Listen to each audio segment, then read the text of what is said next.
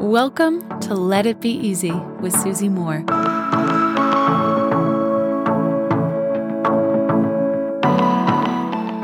Hello, my friends. I'm speaking to you today about a passage in one of my all-time favorite books, which is The Alchemist by Paulo Coelho.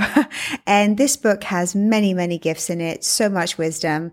It's still one of the most popular books in the world. Over 100 million copies sold. I beg you, if you haven't read The Alchemist, please drop everything and do so. In fact, this is actually quite cool. I tend to read or reread The Alchemist every year or every couple of years.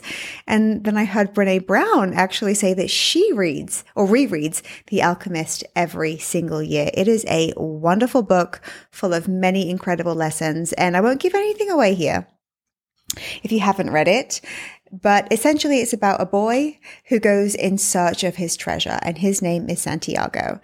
And as he goes in search of his treasure, which really represents all of us seeking out our own treasure in life, he meets with an alchemist who helps him.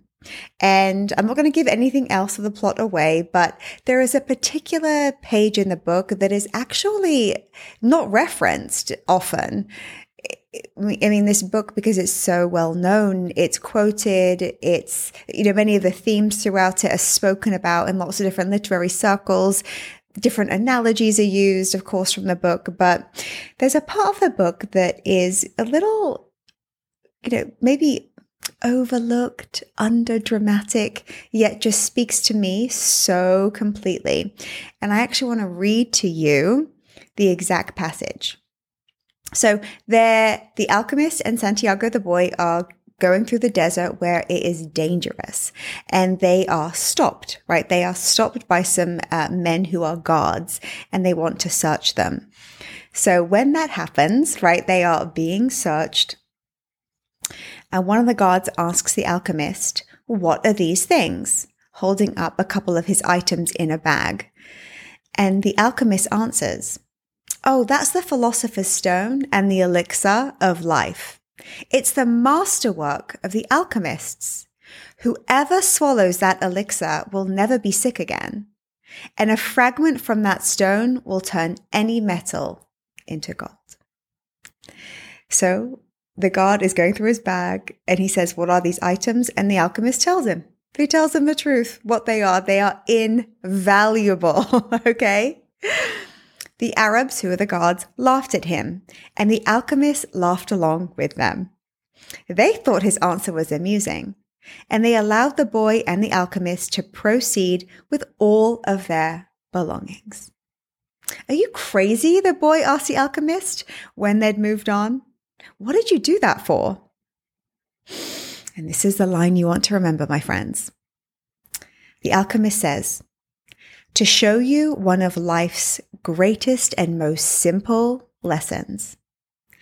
When you possess treasures within you and try to tell others of them, seldom are you believed." So what does that mean in the context of us, right? As human beings today, we're not going through the desert. We're not carrying the elixir of life, right? But we have something else. We have our big dreams. We have our vision for our future.